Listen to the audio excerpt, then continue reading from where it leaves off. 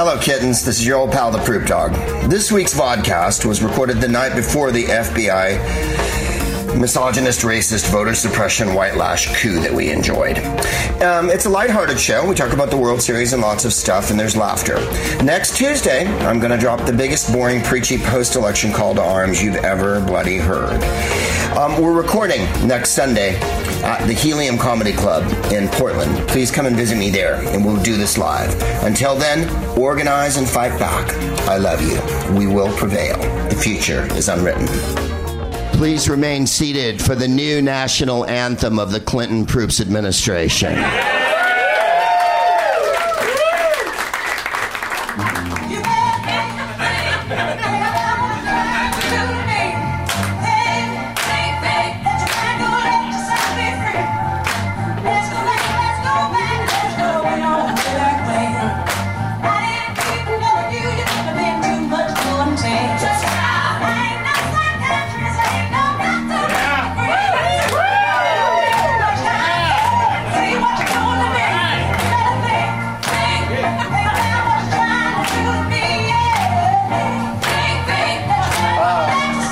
Yeah, welcome to the new world, everybody.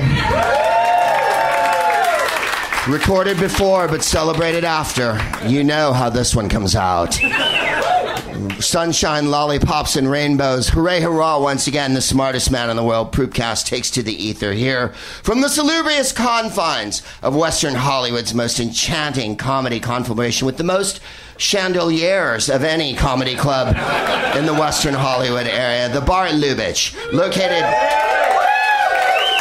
not exactly across from the Pleasure Chest, but close enough to throw a purple invader. We're here to celebrate because the world was saved. How do you know this, Greg? Aren't you being overconfident on the night before? Aren't you afraid of some sort of 7 days in May Kirk Douglas Burt Lancaster coup occurring or whatever? Not with this fucking clown car. What else can they say? They said she was a witch this week. We've really reached 18, it's not 2016, it's 1620. People are still witches, okay? I don't see the witchcraft group and the dude who rides the horse with no shirt on and the guy with the glasses with the creepy hair or any of them concocting some sort of giant fucking technical surprise. Any more than I don't think for the last 6 days, everyone else in America has been breathing a sigh of relief, has stopped drinking, and has had a picnic with their loved ones, and the other small percentage of America that was not happy has been shooting road signs feverishly. I invite those on the team that didn't win to join us on our team. We love you. We still love you. Yeah, you were racist dicks to the whole thing. And you probably still are. But the point is this. Put your cousin down and listen to me for just a moment. Ignorance isn't a malady. It's not Zika. You don't contract it. It's something that's learned sociologically and societally and economically and all that jazz. The idea that economic anxiety is powering the Trump voters is one of the most hilarious fallacies that the press has ever foisted on an unwitting public who all we wanted was a fact occasionally chucked our way. Like a fucking collie after a long run. All we wanted was a milk bone and a hump. You know what I mean? Well, we didn't get it. We didn't get it. We got that there were white disgruntled voters who were economically deprived and blah, blah, blah, and that's why there was axe grinding. It was like, no, it seemed pretty obvious after the fucking first Sieg Heils were thrown what was happening here. In any case, I invite you to come over. Like I say, ignorance can be unlearned, like drinking. Take 5.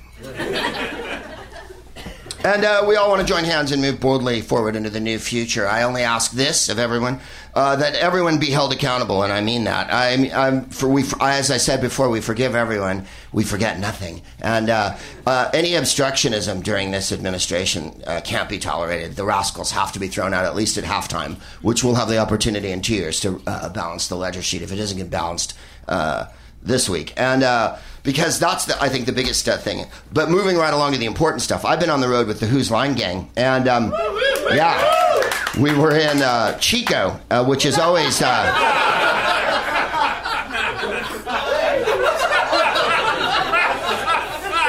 Several years ago, I tweeted when we were on our way to Chico, "Look out, Chico." And a friend of mine tweeted this, "I nominate this for saddest tweet of the day."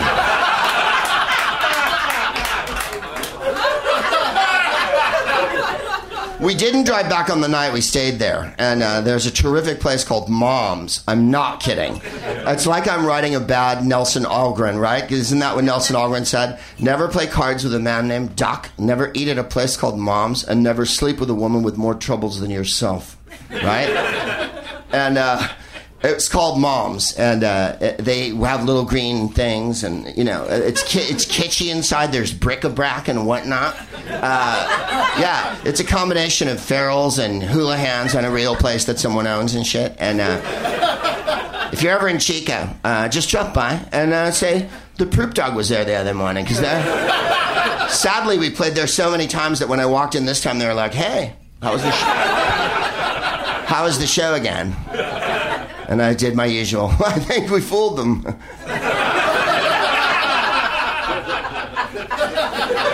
Can I have? And they're like, we know what you're ordering. But I was watching the Cubs parade, and that's what we wanted to get to right away. It was the congratulations. 108 years between championships isn't just futility. It's a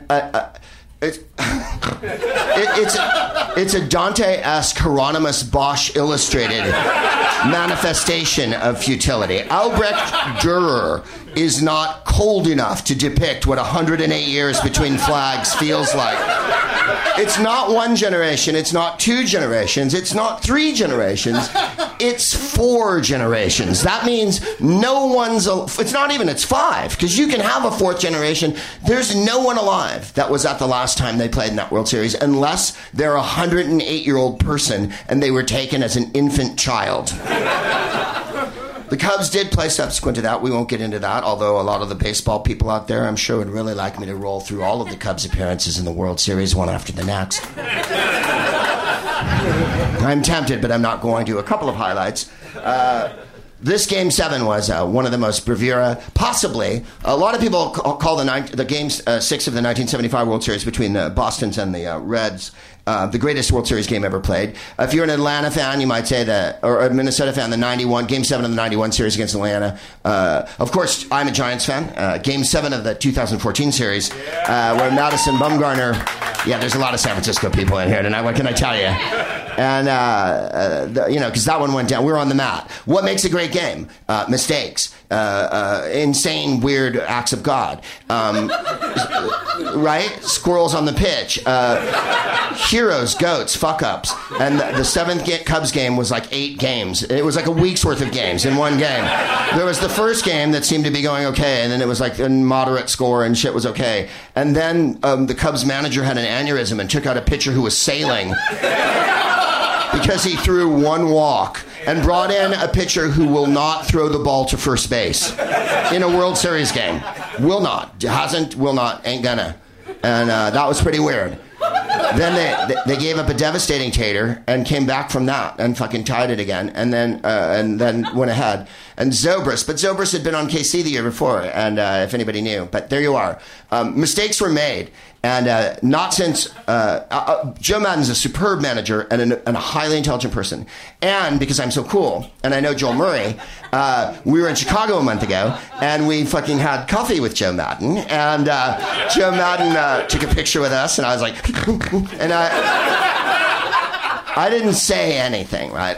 We simply started talking to him. We're all having coffee. And he got up from his computer and his playbook, and he went, "I've never managed a team like this before in my life. These guys never quit. Yesterday, Baez had a headache, and Rizzo was complaining about something. They just played anyway. And you know what? Tomorrow," it was when they were clinching the pennant against the Mets. "Tomorrow, fuck it. Everyone gets the day off. I'm playing." Yeah, he went, "Fuck it. Everyone gets the day off." And I was like, I love it. He was making out the lineup card for tomorrow while he was having coffee. And he was eating a banana.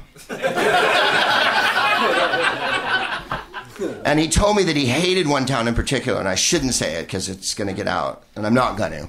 Aww. No. Jesus like that. Let me just say that if you're a Chicago fan, you know which team it is.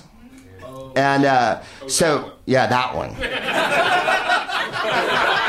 That is some weak-ass sports writing, Greg. The last time the Cubs won the World Series, the winning pitcher in the 7th game was Orvie Overall, or as full name, Orville Overall. And, yeah, known as Orvie to the fans. They also had a pitcher on the team named Peter Centennial Mordecai Three-Fingered Brown, who, in a threshing accident in his childhood, lost the entirety of his index finger and a good deal of his second finger. Well, it wasn't mended back on because this was the 1890s, and he was called Centennial because he was born in 1876. Peter Centennial Mordecai Three-Fingered Brown. So the players called him Three-Finger, even though he really only had 2.5 fingers. And it left him with a curveball that was unhittable. Because the way he gripped it, he could fucking fire it down, and it broke in on right-handers, right? So, yeah, he was hot. He won 29 games in 1908, the last time the Cubs won the World Series. And they didn't play in Wrigley Field. That's how long ago it was. Wrigley Field in American history is like, hasn't that been there forever? Isn't Lincoln Logs and Wrigley Field the oldest 2 buildings?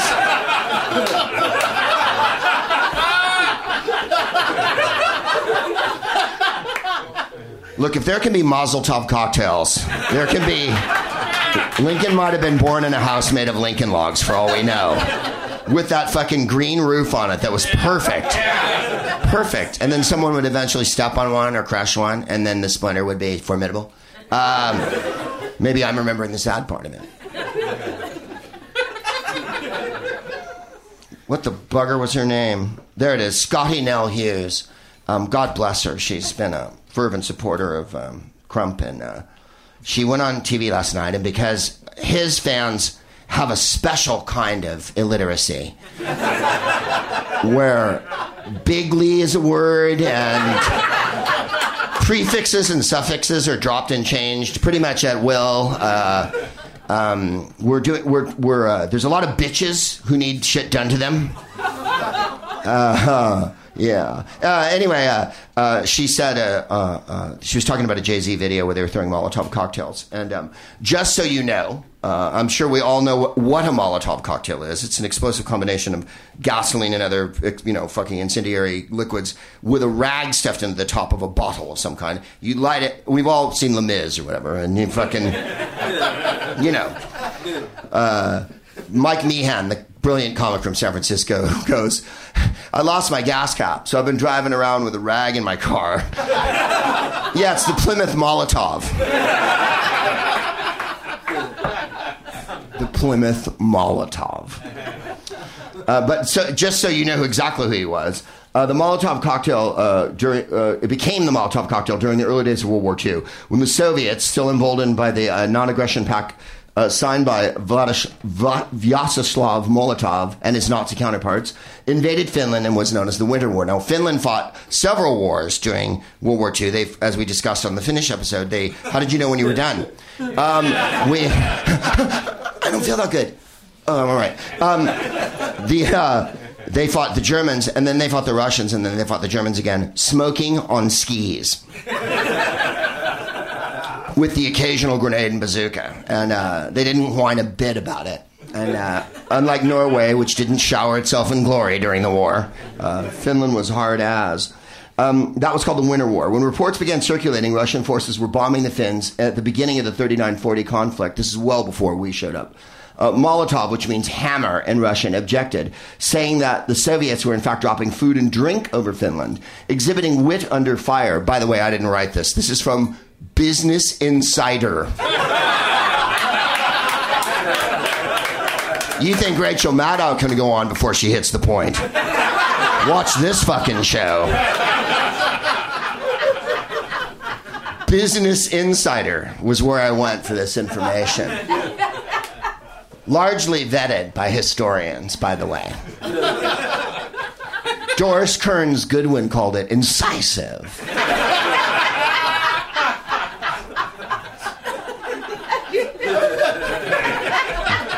exhibiting wit under fire, which is like starting a joke with, "This joke's so funny."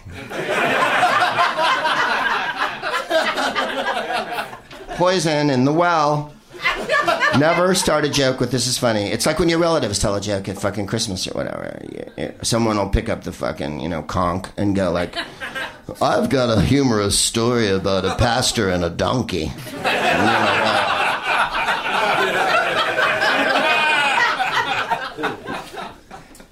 It reminds me of the one about the pig and the vicar. Boy, the crowd went quiet. Never mind. "And why do you call him Porky, Colleen?" "Because, Father, he fucks pigs."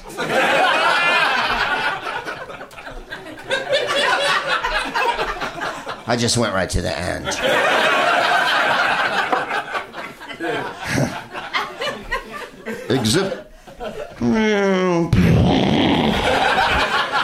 Exhibiting wit under fire, the Finns started referring to the cluster of munitions dropped by the Soviets as Molotov bread baskets. We'll be back after this.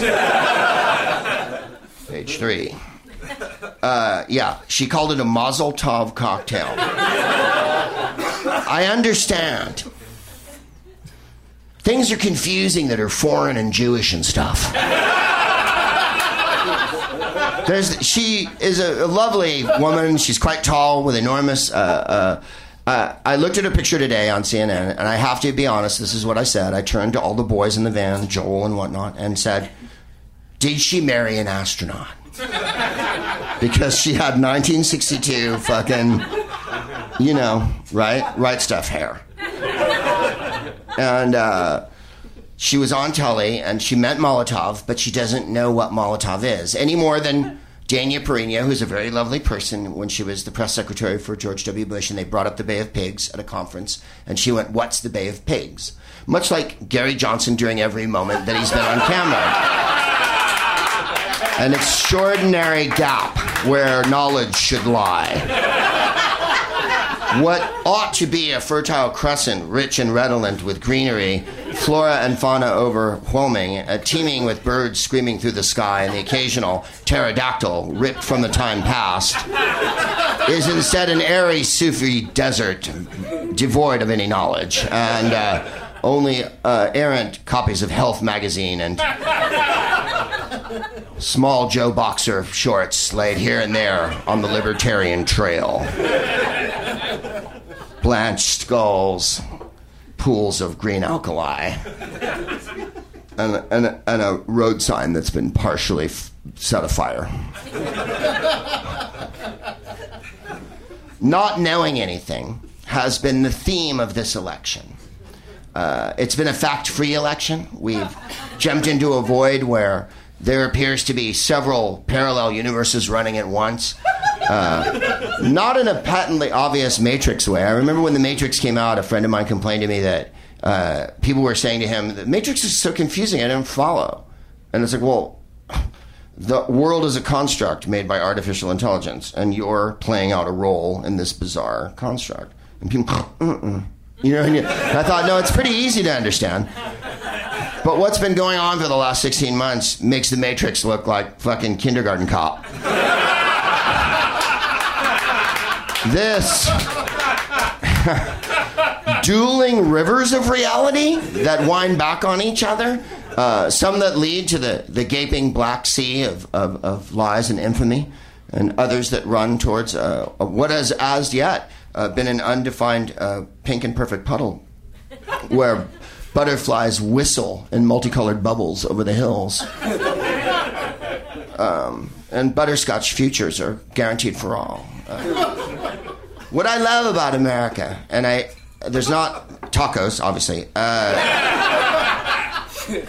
is we really are hilariously unbridled optimists. In the midst of our drinking and cynicism, and the knowing that the fact that we're fucked 8 ways from Wednesday because the military-industrial complex is only going to allow so much movement. But within that movement, we've seen all these amazing things happen in the last 50 years, right? Like voting, and rights, and gay marriage, and kooky things like that. And that will continue to go forward.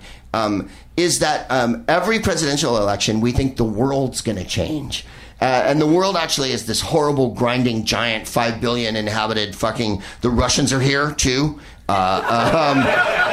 There's other people in play. The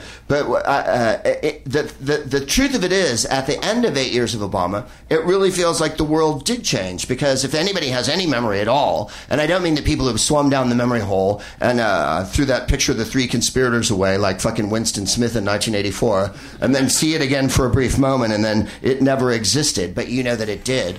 That reality that a bunch of people are living in. We'll remember that at the end of the Bush administration, malaise and torpor, a black cloud like a wrinkle in time, was gathering around the earth because we'd let Dick Cheney drive the fucking wagon into the lake. And there was no economy. There was 2 wars blazing. Nothing had really happened that was good for a long time. Everyone was up to their dick and bullshit. We had Karl Rove and Donald Rumsfeld leave. The system still worked. They left. He appointed John Roberts Chief Justice, which was fucking zangy. And Alito, too, I believe. Did he not have Alito? Was one of his. Mm-hmm. But then Obama got to appoint Kagan Sotomayor. I mean, how relevant is that, and how beautiful is that? And that's what needs to happen, and that's all I'm saying. That's where the butterflies come in. I don't think we were all ready, though, for the layers of bullshit. And the unbelievable awareness that within our own ranks as humans, there are people who are willing to say and do anything to keep fucking getting a paycheck, even if it means not building a firewall against the worst event in the fucking history of the United States. And that's the weird part.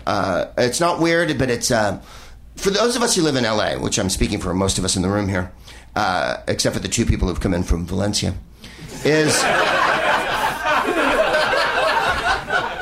Valencia's probably part of LA. Yeah. LA's huge. As a political entity, LA encompasses from Goleta to Oceanside, is my understanding, and all the way inland to Carson City.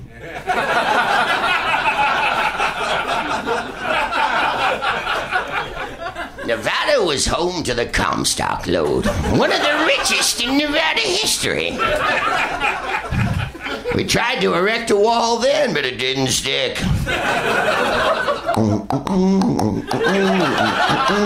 Look, there's a sign. I'm gonna take a shot at it. We haven't even invented meth yet. I've been drinking Lydia Pinkham serum all day, and I'm fucked 8 ways from Opiated Wednesday. So, there's that. The disappointment that people really will toe the fucking corporate line. And there's not a lot of glory to go around, sadly. But let me read you something that'll lift your spirits immediately. As Mr. Khan does, I have a copy of the Constitution. I even have another copy of the Constitution, bolstering kittens. It doesn't make me more patriotic than you. It just means that someone gave me an extra one. I bought one of them, I think, at one of those boring patriotic places. When you go to Philadelphia or Washington or Boston, you could die of white guys. I mean, you could fucking die of white guys. Why didn't you wear trousers? Stockings with buckles and wigs? All right, I get it. Age of Enlightenment, I understand. You were thinking about shit. You were thinking about how you were going to fucking drink laudanum and whip on some slaves and shit. I get it. And then there were higher ideals, I remember. Because they're in Philadelphia today. The Hillcat and the Big O and Lady O and the Big Dog and Chelsea. And they all got up and did a jam. And they all mentioned the Founding Fathers. And I was like, you have to in Philly. It's like not mentioning cheesesteak or racism. Or the worst, thank you so much. Thank you so much, I appreciate it. Or the worst sports fans on earth. No, I'm kidding. They're very nice. Philly fans are nice. I love Philadelphia, and I'm going back there, so I shouldn't really be a piece of shit about it. But when you go to the Liberty Bell, you're like,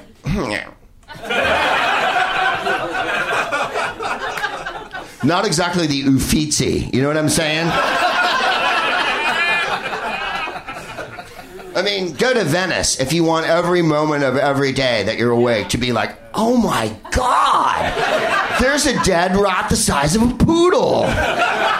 Or, yeah, you know, we were in Barcelona once and there was a dead heroin addict in the street. Yeah, wow! Right? That's the kind of excitement you can get. In Philly, you're like, there's a dead person, first of all, and they're frozen into someone's stoop. Trump went, I wasn't going to say his name. Beetlejuice. Bloody Mary, I can't know that. To a place in Philly that was famous for having an English-only sign and all that. Yeah. But there are awesome places in Philly, and they're not. Anyway, the 19th Amendment, ratified in 1920 by an all-male legislature. Women's right to vote. The right of citizens of the United States to vote shall not be denied or abridged by the United States or by any state. That makes it specific. Yeah, because so many things are vague, like this whole Second Amendment, which I'm not going to read tonight because we're having a good time.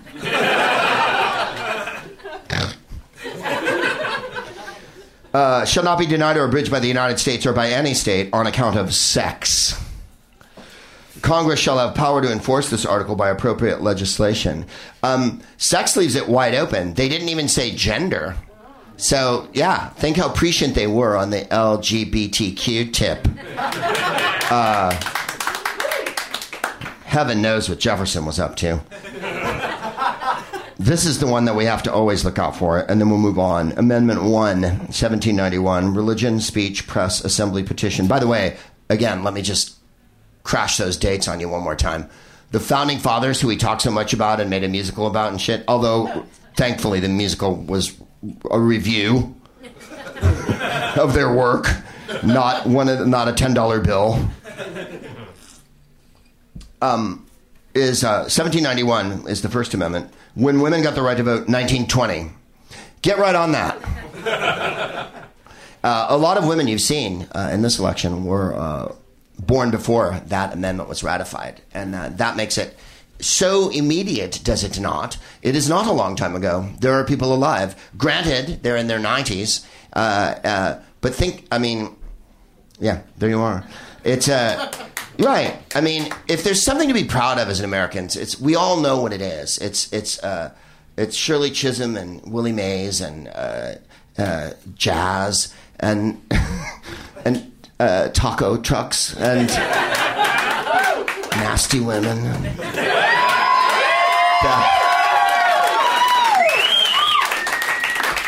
Madam President, if you're nasty. Today's episode is brought to you by Squarespace. Whether you need a landing page, a beautiful gallery, a professional blog, or an online store, it's all included in your Squarespace website. It's easy. Creating your website with Squarespace is a simple, intuitive process. You can add and arrange your content and features with the click of a mouse. Free custom domain. Squarespace makes adding a domain to your site simple. If you sign up for a year, you'll receive a custom domain for free for a year. Beautiful templates. Design a best-in-class online store with Squarespace's award-winning templates, customizable settings, and more, all without a single plugin. Seamless commerce tools, from nationally recognized brands to your favorite local shop. Squarespace is trusted by hundreds of thousands of savvy shop owners around the world, including all the tools you need to track inventory, process orders, and send custom emails in one intuitive interface. Squarespace Commerce allows you to understand every aspect of your business. Customer support. Squarespace offers 24 hours, 7 days a week customer support. Every member of the customer care team is an experienced Squarespace user, working in a Squarespace office wearing regulation clothing. No matter how technical your problem or trivial seeming your question, one of their team is always online to assist you happily.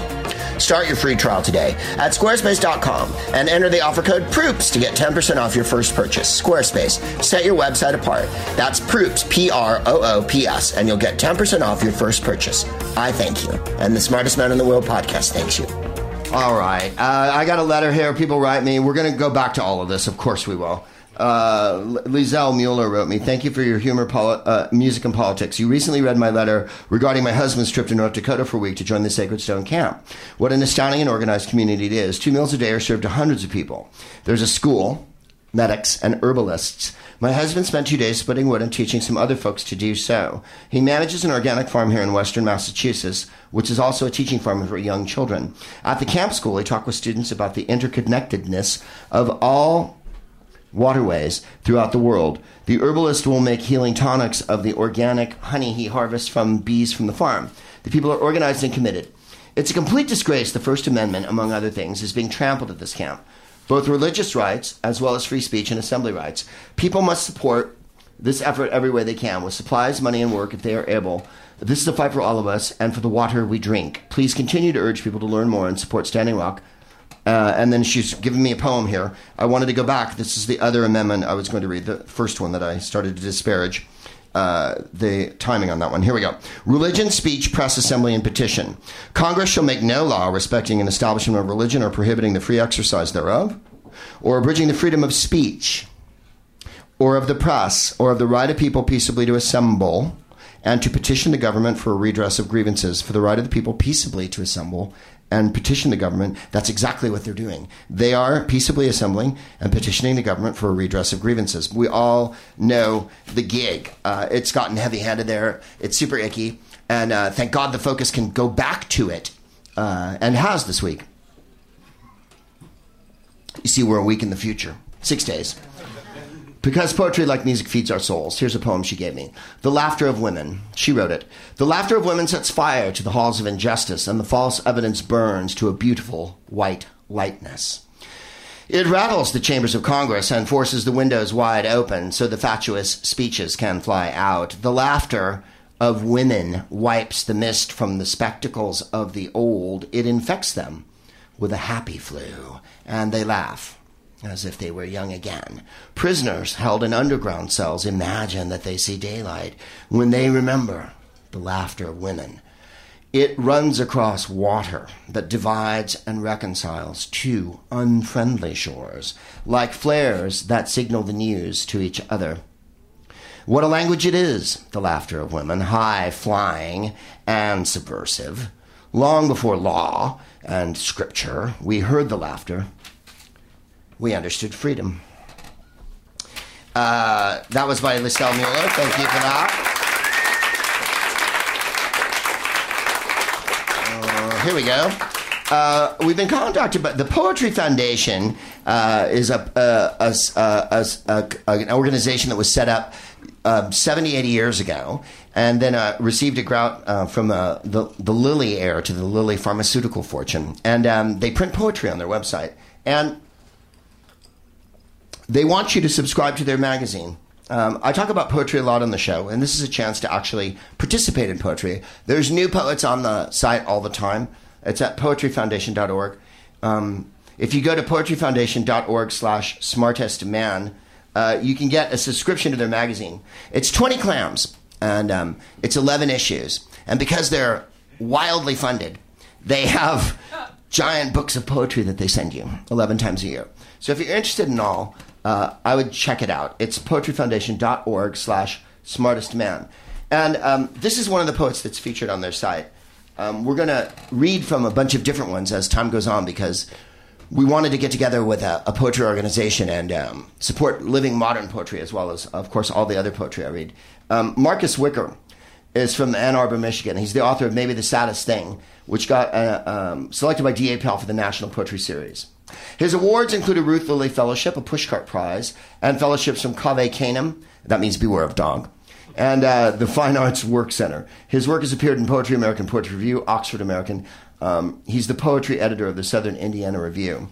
And this is his poem, and it's called Conjecture on the Stained Glass Image of White Christ at Ebenezer Baptist Church. And the first is a quote from Corinthians. For in the one Spirit we were all baptized into one body, Jews or Greeks, slaves or free, and we were all made to drink of one Spirit. If in his image made am I, then make me a miracle. Make my shrine a copper faucet, leaking everlasting Evian to the masses. Make this empty water glass a goblet of long-legged French wine. Make mine a Prince purple body bag designed by Crown Royal for tax collectors to spill over and tithe into just before I rise. If in his image made am I, then make my vessel a pearl coupe de ville. Make mine the body of a 28-year-old black woman in a blue patterned maxi dress cruising through hell on earth, Texas. Alive again. If in his image made are we, then why the endless string of effigies? Why so many mortal blasphemes? Why crucify me in HD across a scrolling news ticker tied to a clothesline or broken necks long as time? Is this thing on? Jesus on the ground. Jesus in the margins of hurricane and sea. Jesus of busted leaves in chocolate cities. Jesus of the Middle East, Africa.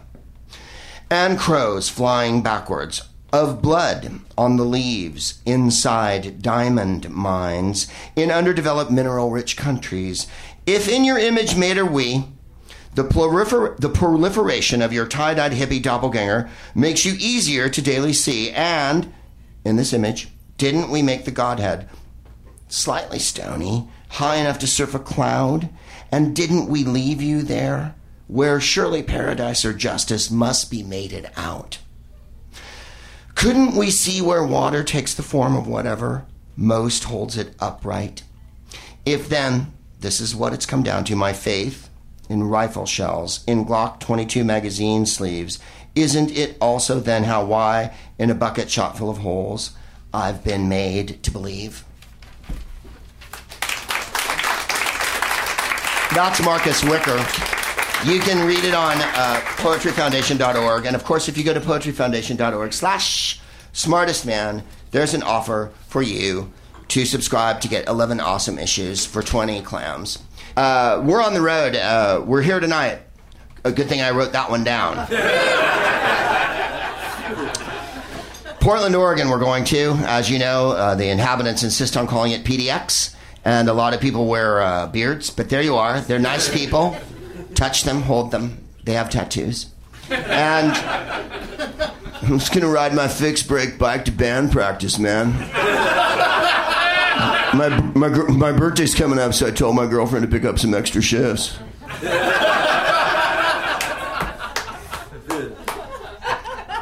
I'll have a single origin chai latte with no foam. I got a lactose thing. A couple bros are going to come over later. We're going to practice some bass. Maybe kick the hacky sack around. 11:17 to 11:20. I have no idea why I'm calling months by their numbers. November 17th. The podcast will be on the 20th at the Helium in Portland. Also, by the by, on the 19th of the Saturday afternoon, Doug Benson's doing Doug Loves Movies in Portland at that same club, and I will be participating in that, and then attempting to do 2 stand-up shows afterwards.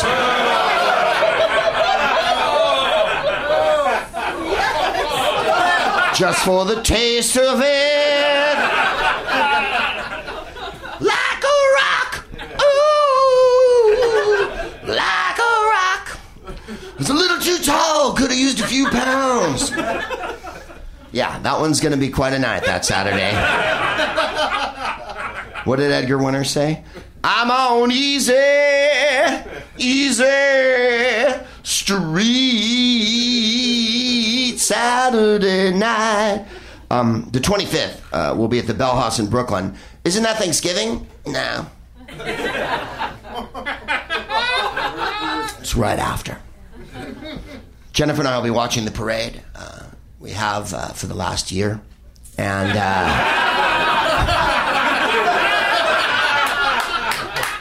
it's kind of a tradition with us.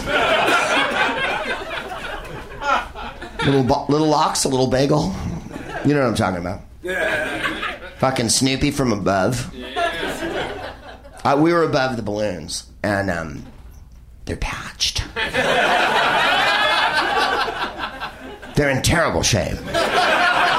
There's no reason this parade should come off. I'm here to tell you that Pikachu needs the fucking ER right now. Seriously. Pokemon Go is stat. Oh, he's kind of new this year, I'm sure. But wow. I love when they show the dance numbers in front of Macy's or whatever. That's my favorite part of the parade. Not getting up and drinking, well, that's fun too. The problem with day drinking is, what about 1 to 4?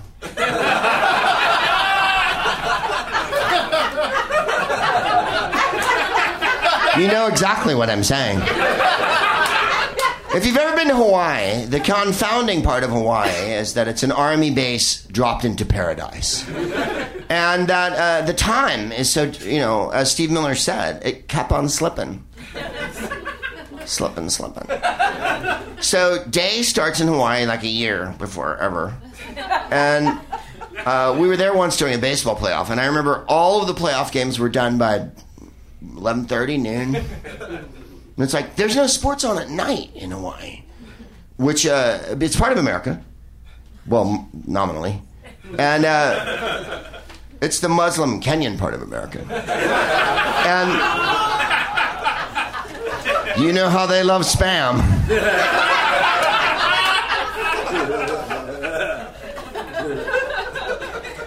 When you get up in the morning and you make that first decision at like 9:30 or 10 to have a little champagne with a fucking raspberry in it or a beer, let's be honest. Let's get Chris Christopherson on this one. It's not always champagne with a raspberry, Greg. It's more like there was a glass of wine from last night that hasn't been finished and there was a cigarette butt floating in it, but I pulled the cigarette butt out and drank it anyway. Yeah. There was this much left in a bottle of 4 Roses. Who brought that? Is there no Maker's Mark left in Los Feliz? That's what you drink. And, if you're lucky, it's pina coladas or someone's organized something and someone's making bacon or French toast or whatever. And everybody, oh, fuck, yeah. And then, oh, I'll have a little dank. And then now it's 11:30 and you're fucked. You're fucked. And then it's like, do we watch TV all day, or do we go outside, or do we pretend to get in the car and go somewhere? If you're on holiday, it's not likely. By that moment, that's the moment when you've given over and you're like, why don't we just stay here?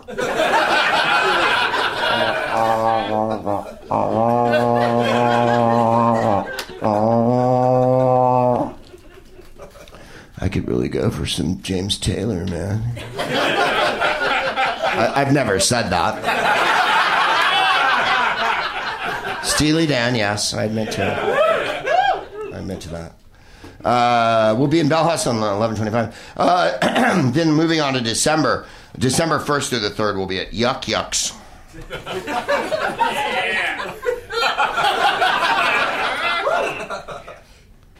I gotta have a word with my career.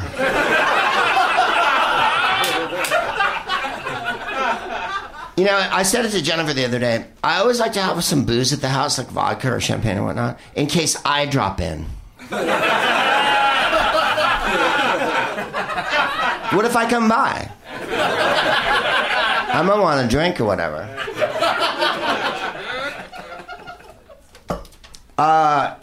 We'll be in Yuck Yucks. It's a nice place. It's all right. Believe me, it's in Vancouver. How bad could it be? We'll have Japanese food. We'll have some dank. Kittens, we've got to start. Years ago, I was at the Vancouver Comedy Festival. How long ago was it? It was before What the Fuck with Mark Maron started. Because Mark and I were standing outside and chatting, I remember. And he had a very funny routine. And not when we were outside, but later we all did a show together, and everybody was quite funny. And illustrious. It was, let me just brag, it was Mark Maron, it was Maria Bamford, it was, they booked a hot festival. I gets in the van, and the cat goes, do you smoke weed? And I'm like, did I hear you right? And I said, well, if we were going to do this, where would it take place? And he's like, reach in the back. And I said, this is a tidy little business you've got going on here, ferrying comics in from the airport and selling them their first bag of weed when they reach Vancouver. And he said, yeah. Then he pulled out a joint that was inside a corrugated origami construction. Let me explain. It was a cylinder of cardboard, the corrugation on the outside, you know, like cardboard corrugation, and it had been adhesed, and inside was a perfectly constructed J with a filter wound into it, European style, but like the kind you get at a pre-made, you know, the kind you buy at a second-hand store. My boss was Mrs. McGee, 'cause I was a bit too leisurely. And he cracks it out. And he's a van driver, so it's a comedy festival, and van drivers come and get you and drop you off and shit, and it's random and whatnot. And he shows up, and like he takes out a fucking Bonzo bomber corrugated origami fucking deconstructed Bruce Conner, you know, sculpture from 1958, and goes, would this be appropriate considering the circumstances?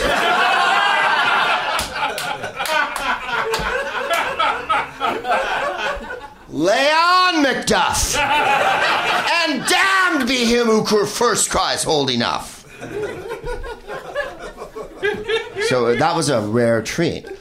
And we went to the hostility, right? The hospitality. And there's always a hostility in every comedy festival. And they give you cups and sometimes cozies, frisbees, umbrellas, shit, you know, pens, mints, all sponsored by different comedy entities. Whether it's a comedy corporation or a CISO or, you know, whatever. There's always like a sponge from Comedy Central, you know. And I can be jaded about it. You, of course, would be like, fuck, look. And that midnight t-shirt, are you kidding me? This shit's off the chain. I love it, midnight. I love Comedy Central. I'm not biting the hand that feeds me. I'm just being a dick. Oh, I haven't even talked about my gifts. But we will start the show, and then when I do, I will. So we go to the hostility in Vancouver, and they give you a bag, and it's full of stuff. And there's always either a sport bottle that you're supposed to refill when you run or something outside with bad clothing on, or ride a bicycle but wear a thing on your head. And clips on your legs and shit. I see people doing it. And or it's like a Go Coffee one. It's like it'll be like vermilion or turquoise, metallic, and then have that weird black stopper that has the lippy thing that you're supposed to suck fucking shit lattes through or whatever. Two things that I give them away to everyone. Everyone has one that knows me. If you know me, you have one. It's purple. And it says Ha Channel on it.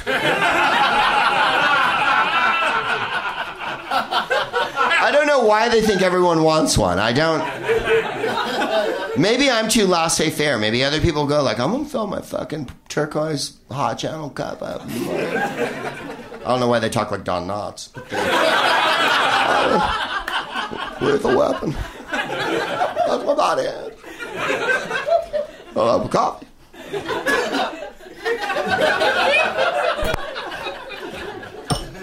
So, I gets my kit. I gets my. Hello? Did it die? Yeah. No. Really? What's going on, Ryan? This is weird. Oh, that got even weirder. It's like the Cubs game. It rained. Then the game started again and they won. Could that have been God interfering? Or simply that it fucking rains in November in the Midwest? As my friend Matt Weinhold used to say, coincidence? Yes! That's what a coincidence is!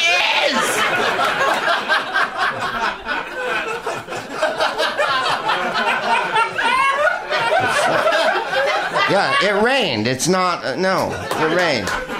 It's fucking November, you guys. It's November. It should rain. It should rain. Frankly, in the Midwest, it rains in July, and it's horrible. Florida, it rains all the fucking time, so what are you going to do? Vote early. Hope for a move. I love the people that move to Florida. Well, we want to... This is the lifestyle down here. Is it the humidity that drew you? Or the fact that you have to drive 1,000 fucking miles to get a fucking Orange Julius?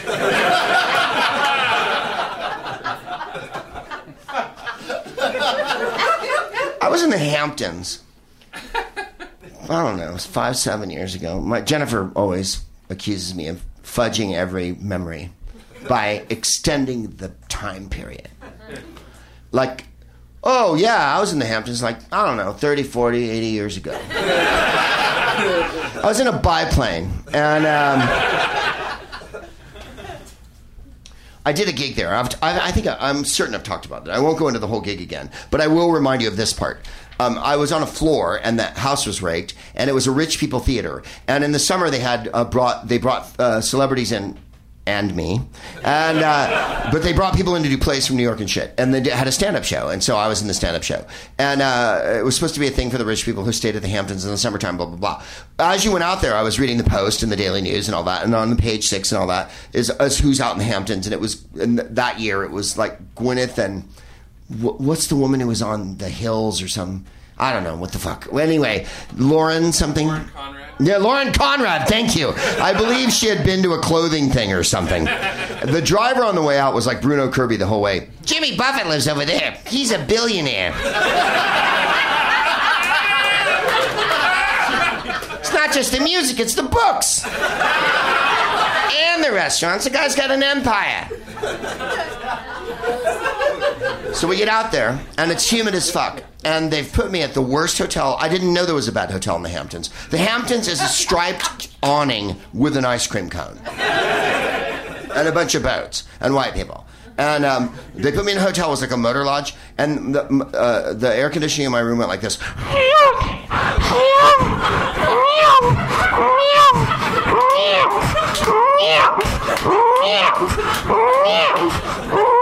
I'm going to turn it off. I'm going to turn it up as far as it'll go.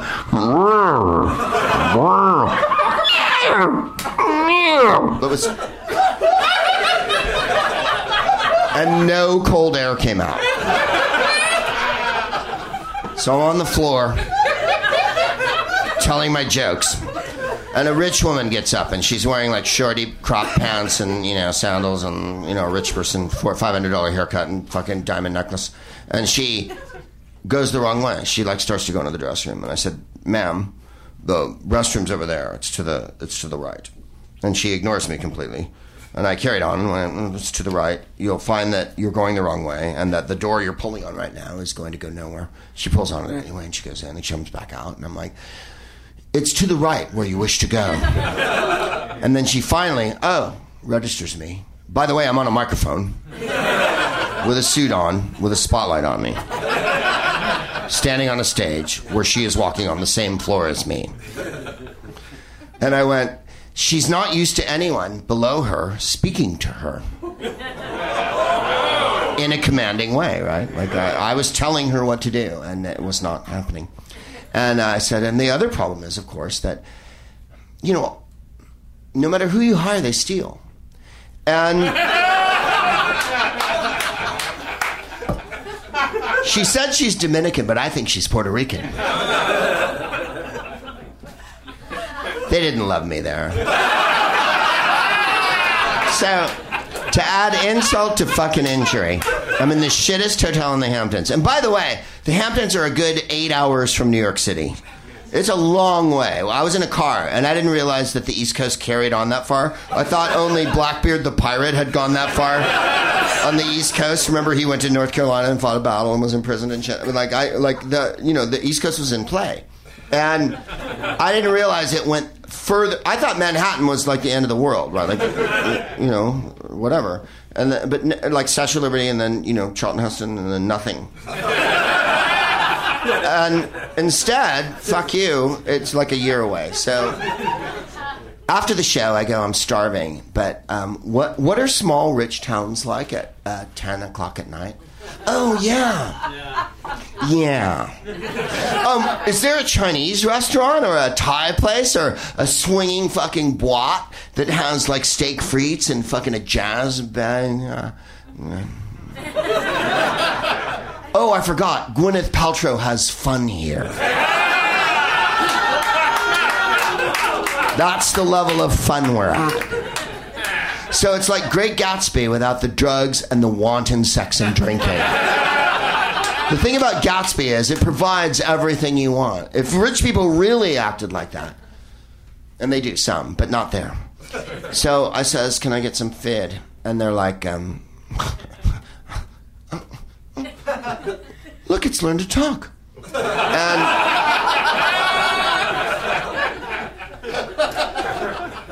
And I get this one. Well, what would you like? We could order you a pizza. And I'm like, you can drop the attitude. You work in a theater. Right? I mean, next to a bowling alley or a shooting gallery. Really, a theater? I've been in a lot of theaters. Trust me. It's vaunted is not, yeah. And I go, yeah, I'll have a pizza. What kind would you like? Fucking pepperoni. Parentheses, sub rosa, douchebag. So I finished my set, and it's happened to me at one other place, and this will key you to fucking... I played the Isle of Jersey once with an improv group. Yeah. And Jersey, people who live in Jersey call themselves Jersey Beans because they're fuckwads. It's a tax haven off the coast of England, and there's a castle in the water. It's stunning. And everyone who lives there is a jerkwater fucking piece of shit. Tory Brexit asshole. The pier and the breakwater were built by slaves during World War II. The Germans brought slaves over, took them to Jersey. Yeah, Jersey was the occupied part of England during World War II. And they were fucking not that unhappy about it. Because the breakwater got built. And the crowd's gone all quiet. I'm telling you the truth. That was another place where they went, we came in and the buffet was so shit that I fucking threw a high bitch fit of the highest stuff. And I'd never been there before. I was with Neil Malarkey and Andy Smart. I can't remember who else from the Comedy Store players. Richard. Not Josie wasn't there. And I was like, what the fuck is this? And the guy's like, well, it's the buffet. And I'm like, this is bullshit. And he goes, well, what do you want? I love that one. What do you want? I don't want this. You know? Fucking curdled up piece of fucking prosciutto from the ancient times and shit. And the Knights of Malta came by with some olives. Fuck you.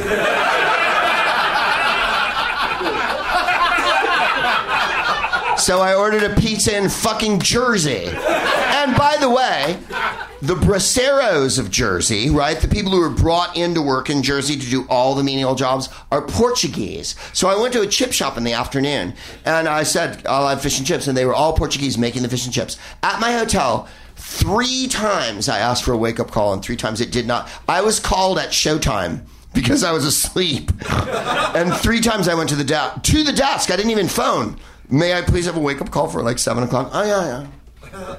Jersey is the worst place in the world. I want a parade for having stayed there one night.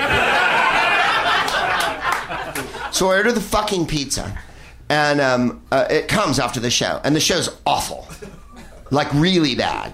Like, we're terrible, they're fucking ghastly. You know, can we have a place where 2 people might work? You know, like, oh, really? I got Maggie Smith from Downton Abbey's on my dick in this fucking thing. Except she's cool and funny. And sexy and informed. And they're not. They wear yellow polo pullovers and tasseled loafers and drive Bentleys and shit. I mean, they're like, yeah, it's beyond your imagining. I really think it is. And the guy walks in, the fucking twat with the beard, walks in and goes, your pizza's here. And I don't know if you've ever had English takeout from the 90s. You might as well eat the box. And so that's what happened in fucking the other place. I know where it is. They bring me the pizza. And not only am I brought the pizza and backstage at the theater, I'm taken... I can't remember if someone drove me or I walked. I was not allowed to eat the pizza at the theater. I went back to my room and ate it with a Coke. And the TV was blue and fuzzy and had lines through it. It was what, you know, you turn on the TV and you're like, really, Sid and Nancy? I didn't shoot it. I'm not on heroin. Why is it acting like Elvis's TV? We're caught in a trap. I can't walk out. Then we'll be in London on the 17th at the Soho Theatre. And that's going to be good fun. Then we're in Paris. When are we in Paris, Jennifer? The 20th. Can people come to that? I don't think they can. Possibly. How's that for an answer? Bigly. We're going to Paris. We're going to go to Shakespeare & Company and interview the historian of Shakespeare & Company, which should be amazing good fun. We don't have guests, as you know, and we're having one, and it's fantastic. Well, let me, yeah. I'm being allowed to go to Shakespeare & Company and interview her. It's like, hey, they gave the Nobel Prize to Bob Dylan. Really? Yeah. Bob Dylan didn't answer the phone for 5 fucking days. You don't give him the Nobel Prize. The Nobel Prize just comes to his house and he's like, oh, yeah.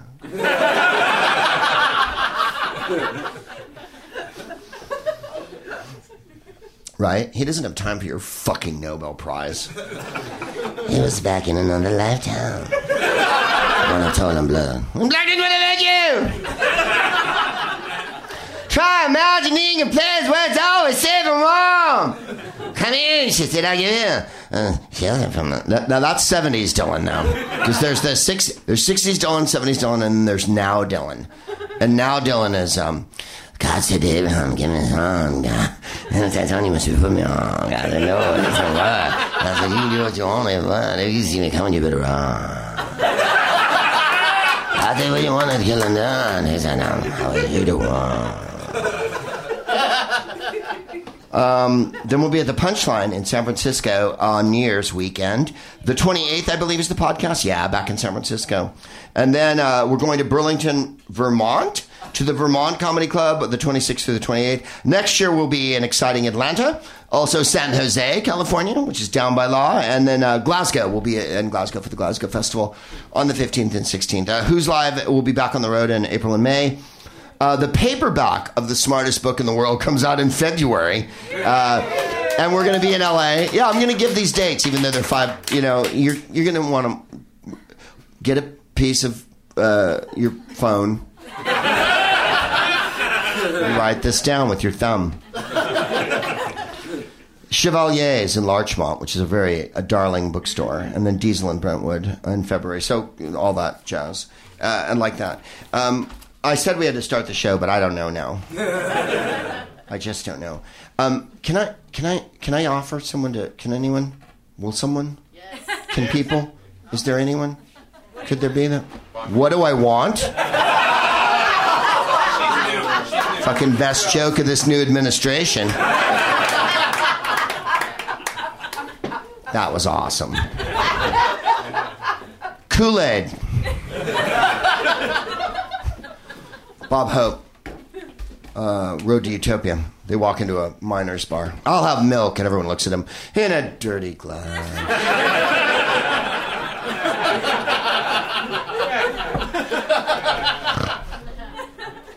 Bobby V is swirling in the heavens. Really? We're going to talk about white people? Yeah, we are for a minute. Bobby V was from Fargo, North Dakota, and one other person is that I know. Oh no, you're not. I was a young this cat named Tony Bender wrote a little piece about Bobby V. Bobby V had a giant run of hits in the 60s, something like 38 top 40 type hits. Bobby V and Smooth. Bob Dylan loved Bobby V. This DJ here wrote this piece about him, and this was, let's see here. A busboy in Fargo, Bobby's brother brought into the band, a piano player who knew 3 chords and could only play them in C. He called himself Elston Gunn with 3 N's. This is Bobby V talking. Mr. Gunn, also known as Robert Zimmerman, didn't have a piano. Most of the venues they played didn't either, so his history with the band was short-lived. Some years later in New York, Bobby V and his friends went to see this legend in the making. The spotlight went on, and out walked the troubadour. We started elbowing each other, Bobby V said. Hey, it's Zimmerman. And then he laughed. Dylan, for some reason, really loved Bobby V. I think Bobby V and Buddy Holly and all those groovy rock stars of the late 50s or early 60s really... Bobby V was pretty big himself. He talked about touring Europe as one of the headliners in a bus with all the other acts. On the undercard was a rowdy little quartet of Liverpudlians. I didn't write this. Thank you, my darling. You can take that one. Thanks. Thank you so much. That was very kind of you. Did I meet you before the show? Yes. All right.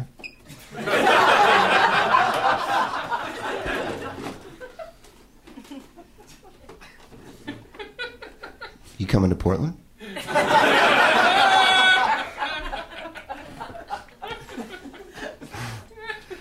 On the undercard was a rowdy little quartet of Liverpudlians. This is a DJ writing. His name's Tony Bender. He's probably very nice. There was a rowdy little quartet of Liverpudlians. This is so Casey Kasem. On the undercard was a rowdy little quartet of Liverpudlians. Named the Beatles.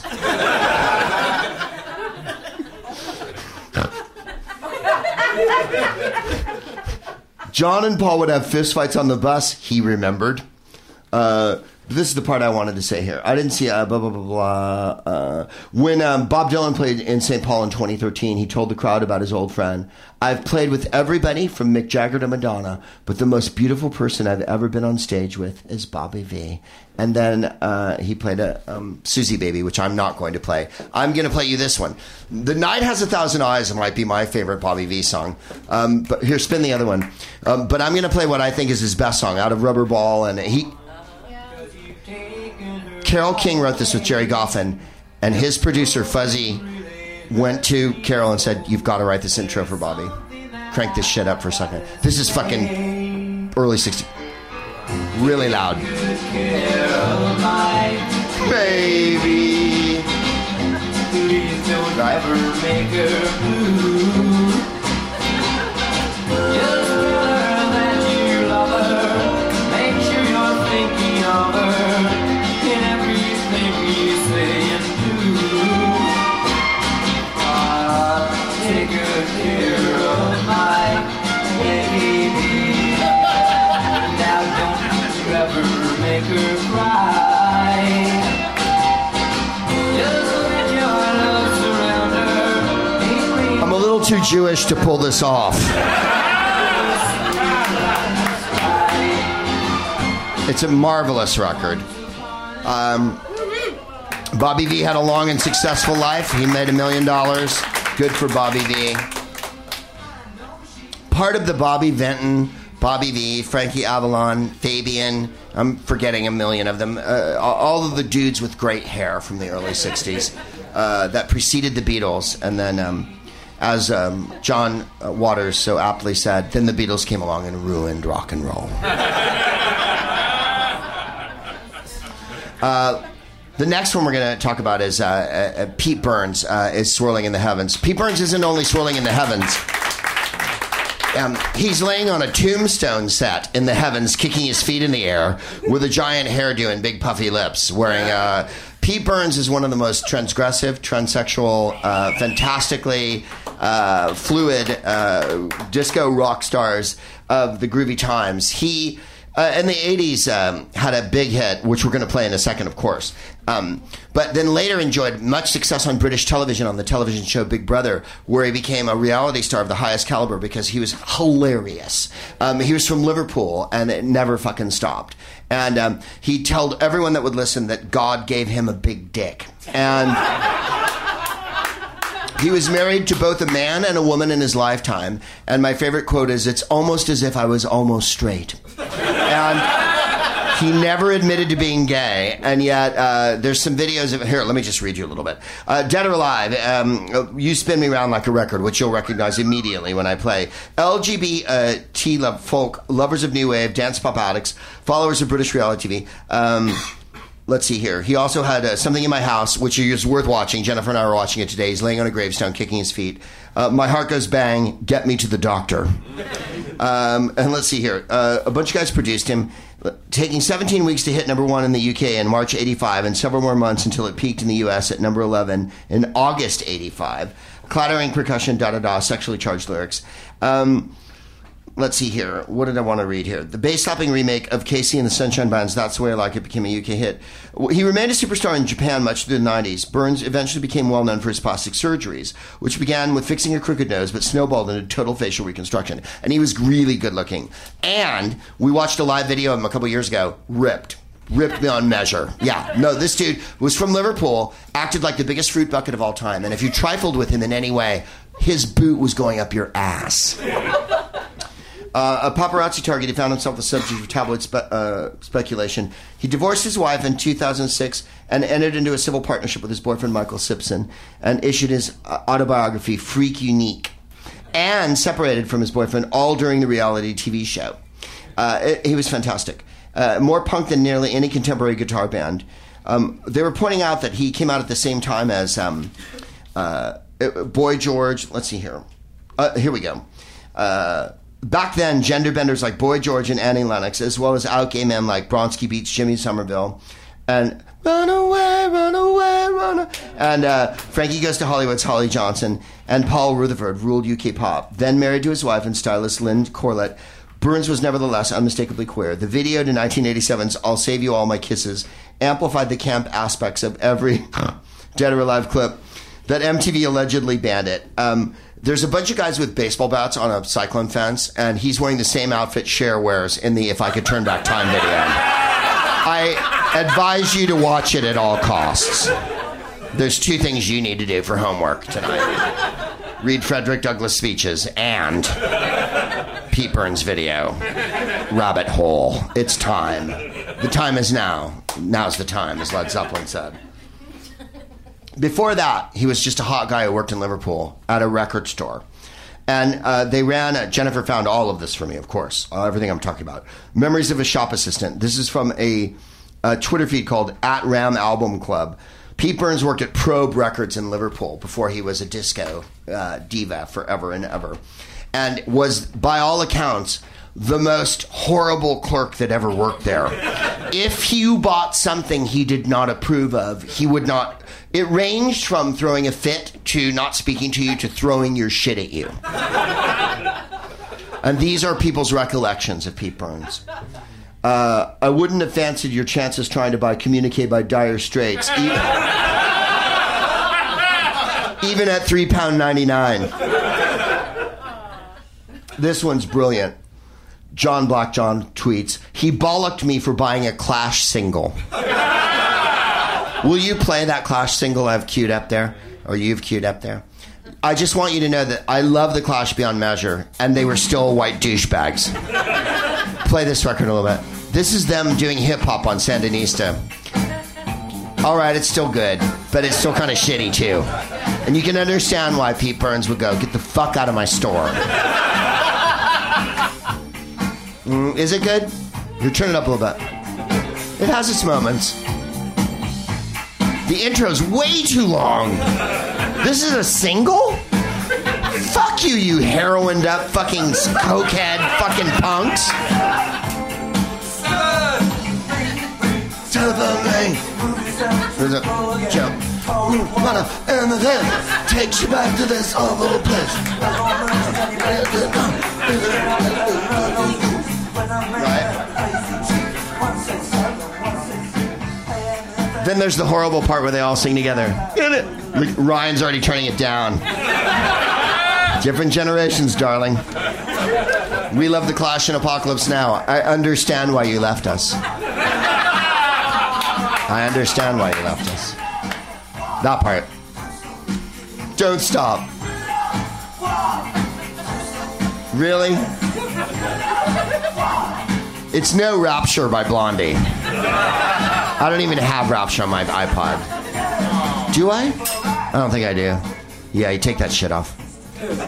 I'm gonna bollock myself for putting that on my iPod. It's not their worst single. I love The Clash. I really, really do. I saw them a bunch of times, but that's a record. Wow. Hey, they're not all gold. Greg, I've heard your show. A guy asked for a copy of 2112. Is that Rush? Rush.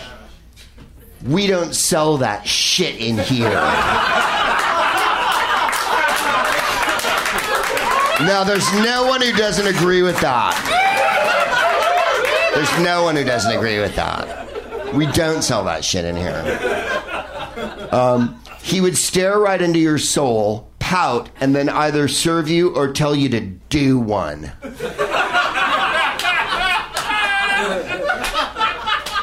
Imagine, though, it's the Liverpool accent. I can't do it. I can't do it very well. I can't do it. I'm not going to do it. It's bad. You can I can't do it. Idea for a new film. This is one of the tweets. Netflix. Subject, idea for a new film. Synopsis. Like High Fidelity, but with Pete Burns throwing shade to the punters and Probe Records. This one I love so much. It took 30 minutes to pluck up the courage to ask how much that Kiss picture disc was.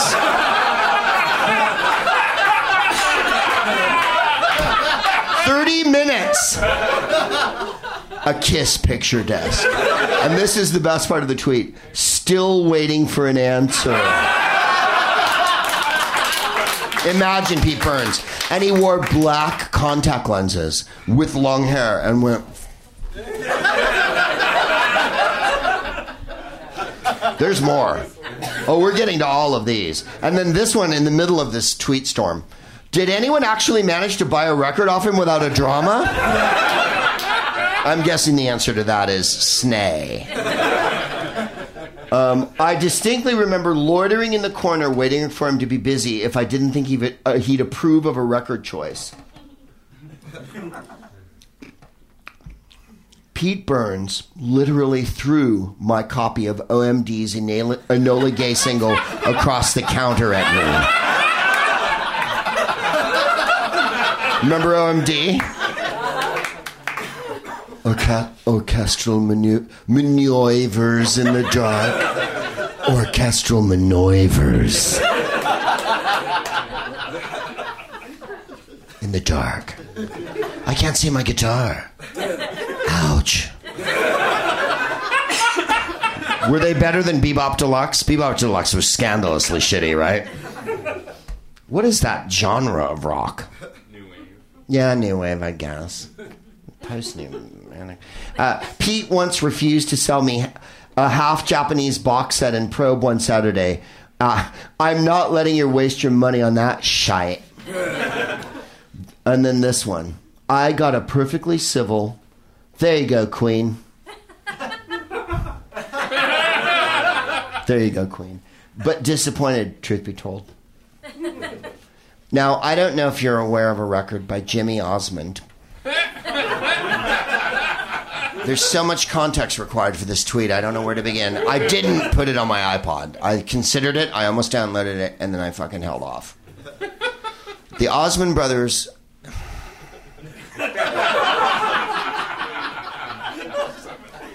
There was a dreadful time in American history. We'd lost our way. No one knew what was coming next. There was chicken salad with mayonnaise on it, sure. There were swing sets almost everywhere. And out of that boiled the Osmond brothers.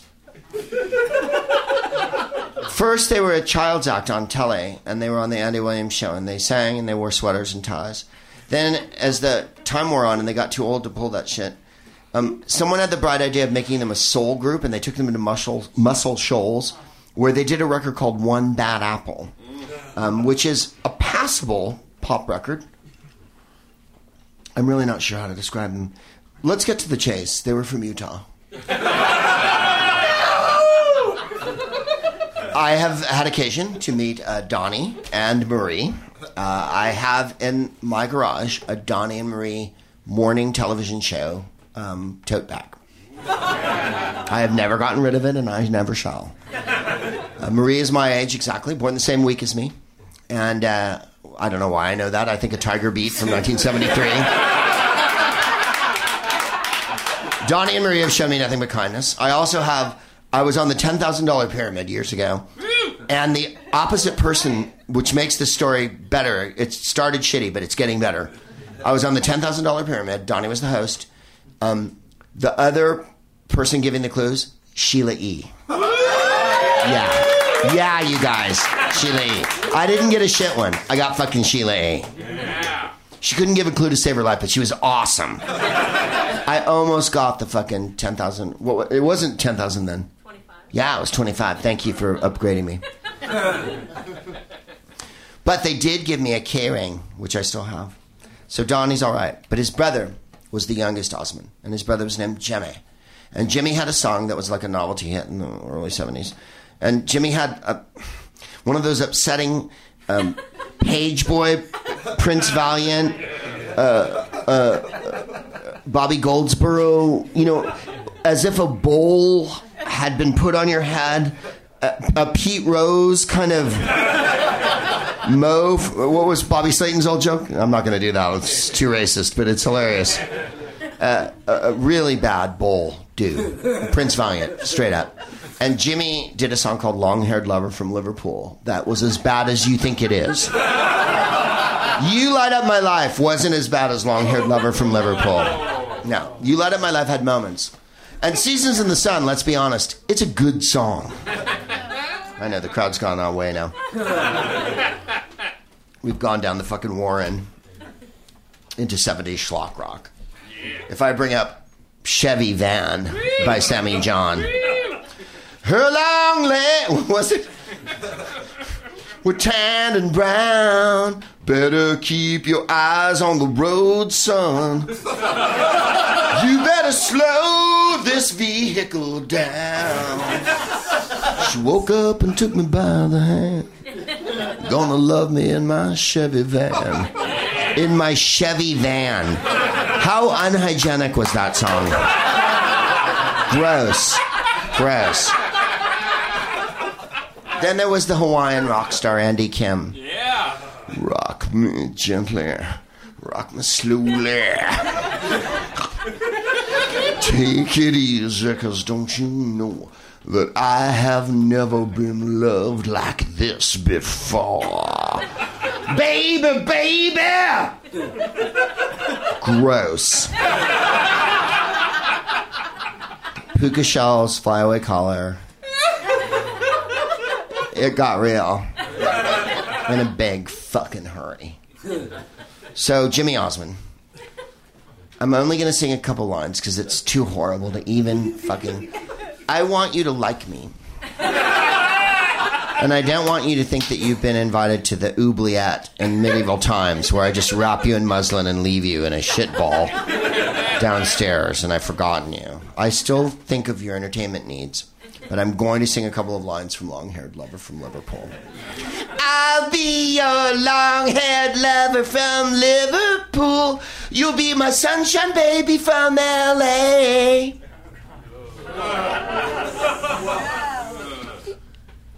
If you had knitting needles, you might drive them into your mastoid. Right into your mastoid. To stop the pain of that song. Here is the next Pete Burns tweet.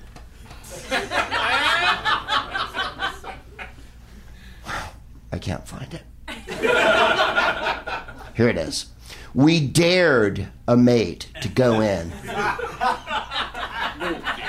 and ask for Long-Haired Lover from Liverpool.